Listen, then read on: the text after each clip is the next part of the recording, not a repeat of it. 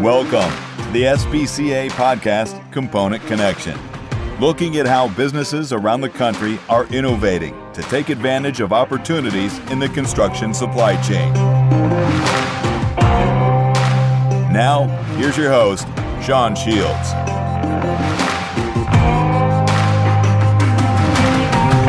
Welcome, everyone. On our podcast today, we're going to pick up on a discussion we had during an earlier podcast. Joining us today is Dean Reyna, owner and president of Truss Fab in Glendale, Arizona, and Michael Miller, manager of their wall panel division.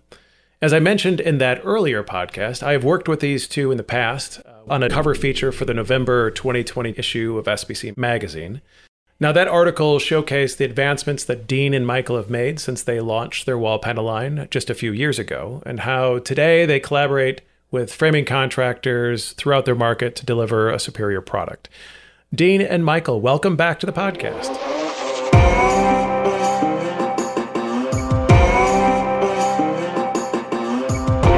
All right, so in that last podcast, we talked about how the framer contractor is your primary customer in Arizona. So that makes me curious, in your view, how has the framing contractor business evolved since you launched the wall panel division? And while you're answering that, if you could also share maybe some of the changes you have made to your own wall panel line to keep up with what the framers are doing, keeping up with that evolution. Thanks for the intro, Sean. I think a lot of the framing contractors have evolved with technology. You know, we look back at framing. Framing has gone from a hammer to a nail gun and a hand saw to a skill saw. And I think a lot of the framing contractors have seen the technology move forward, and wall panels is one of those value add type things that they see as a positive benefit to their company. As we moved our business forward, we worked with the framers and some of the general contractors and some of the builders to adapt to their needs and their wants. We use a blade saw here, so we've added dual printers so we can print on the edge and the face so they can see the printing when it's in the air. We've upgraded some of our equipment to meet with some of the standards of ladder blocking and fire blocking and things like that. Also looking at moving to the next step of doing pre-bored studs, give the electrician and the framer holes that are already pre-drilled through the studs. That seems to be a pretty big want from a lot of these people moving forward, as well as full shear on walls. Typically in Arizona, we don't see a lot of shear, so full shear isn't something that we focused on, but it's definitely something we're looking at in the background to keep up with our customers' needs and wants. Because at the end of the day, our customers are our salesmen.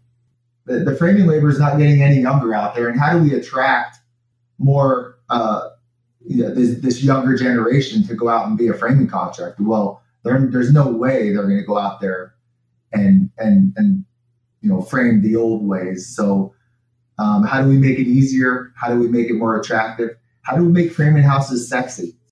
Okay, so this is probably a bad metaphor to use in the Arizona market, but you guys have been snowballing, really, when it comes to increasing your number of framing customers. So you have more customers, greater diversity in the type of framer customer that you have. I'm curious, and I don't want to name names, but if you look at who your favorite framer customer is right now that you work with, what is it about their operation that raises them to the top of your list? And I'm okay if Dean and Michael, you guys have different answers there, but I'm just curious, what's the quality or the characteristic or the approach that framing customer has that puts them at the top of your list?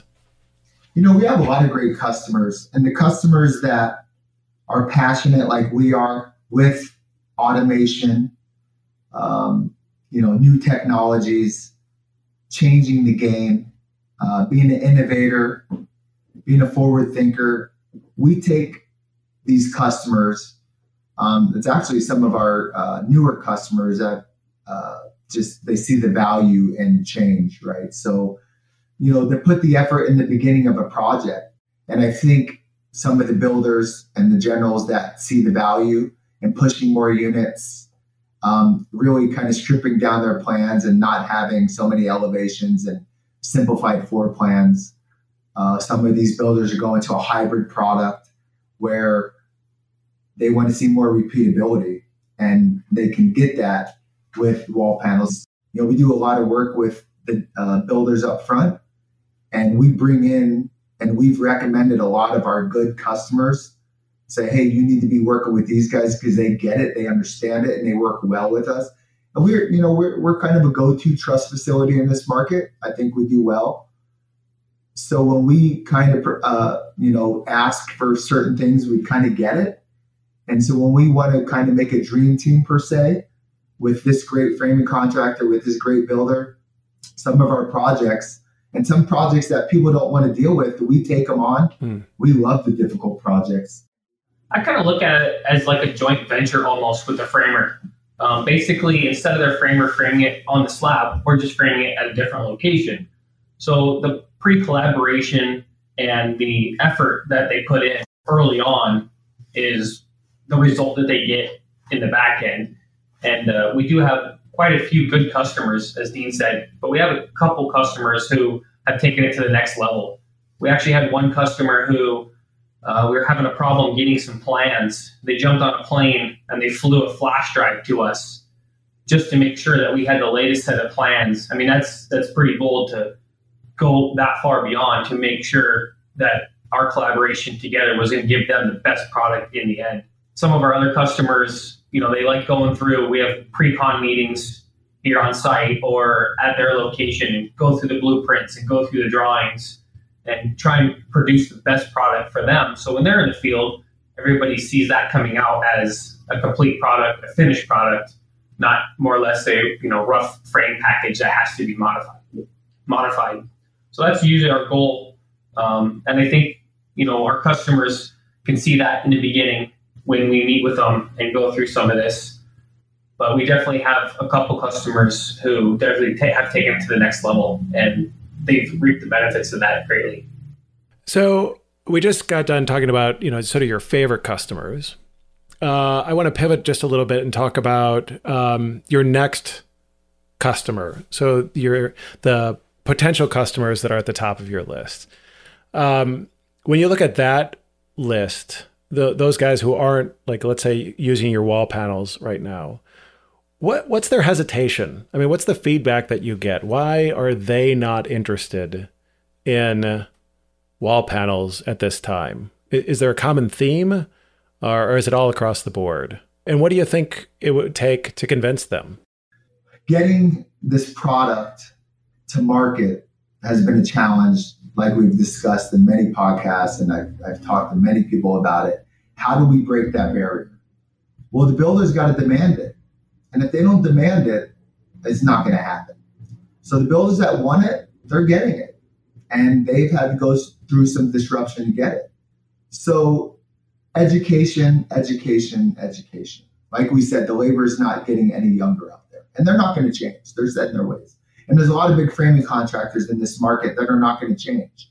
And when they have to change, they'll just bail out. So we've come up with a bunch of formulas for some of the younger companies starting out that don't have the capital to support a framing company. So we've put some programs together with some builders, say, hey, one thing you don't do in this market is really talk to the builder, because our customer is a framing contractor. So we don't want to, kind of disrupt our relationship with our framing contractor, because they're saying, hey, why are you talking to my customer? So we've had to be creative and come up with a plan where we can say, hey, let's educate the builder and our framing contractor. And then we can educate your labor force to understand why it's important to get wall panels on these jobs. If this builder demands wall panels, there's been a couple builders in this town say, hey, we want to be all paneled by the end of 2022 or 2021 or whatever. So to meet that timeline, my customer, the framing contractor, has to go to their labor and say, hey guys, if we want to do this builder, we need to prefab. And if we don't prefab, we're not going to get this job. We're not going to get these 300 lots. So until the builder forces prefab wall panels, it's not going to change. It all starts with the builder. We're a very big truss company. We're an average size lumber company, and we're a small panel company. but people want our trusses. So when we can offer package deals to this framing contractor where we're trying to sell them on offsite and wall panels, say, hey, do wall panels, I'll give you a discount on trusses, and I'll throw the crane in for free. So now we got them on the hook, right? Now we got it in, and we're showing them, they're like, man, I don't know why I didn't do this a while back. So figuring out a way to push panels in the market has been challenging. We're having some success. Not everybody's going to want it, but the ones that see it and do it and see the value, they're kind of doing well in this market. Why are people not convinced? Like I said, some of it's mentality, some of it's education, some of it's hesitation about past panel experiences. If you would have asked me 10 years ago, when we did some wall panels from somebody else, I would have said, no way. We spent more time taking them apart than we did putting them together. We have a lot of people who have some reservations, and we tell them, come check out our facility, come see what we do, come see how we do it, go look at some of our jobs that we're doing, come see how panels have evolved and how they've changed over the years, and how technology continues to advance. I remember BCMC a few years ago, where wall panels, machinery, and equipment was kind of the key of the show, and I think that's what we're going to see going forward is the switch to more automated equipment, more wall panel type stuff. Lack of better words, offsite construction. So I think it's educating and showing people what a wall panel can do for them, and getting them to more or less buy off on the process. The hardest struggle is the labor won't give back. So if the labor won't give back, how do you adapt to that with a wall panel, or how do you get them to change your labor to adapt to the wall panels and convince them that wall panels make sense? So I think that's some of the biggest key factors in getting people to switch to wall panels and convincing them. I mean, Michael, look how far we've come with technology and the equipment. It's not even close to 5 and 10 years ago. So our wall panel line is unskilled labor, but they're just putting a puzzle together. Our saws pre-mark everything. Our designers today our design staff's been with us over 20 years.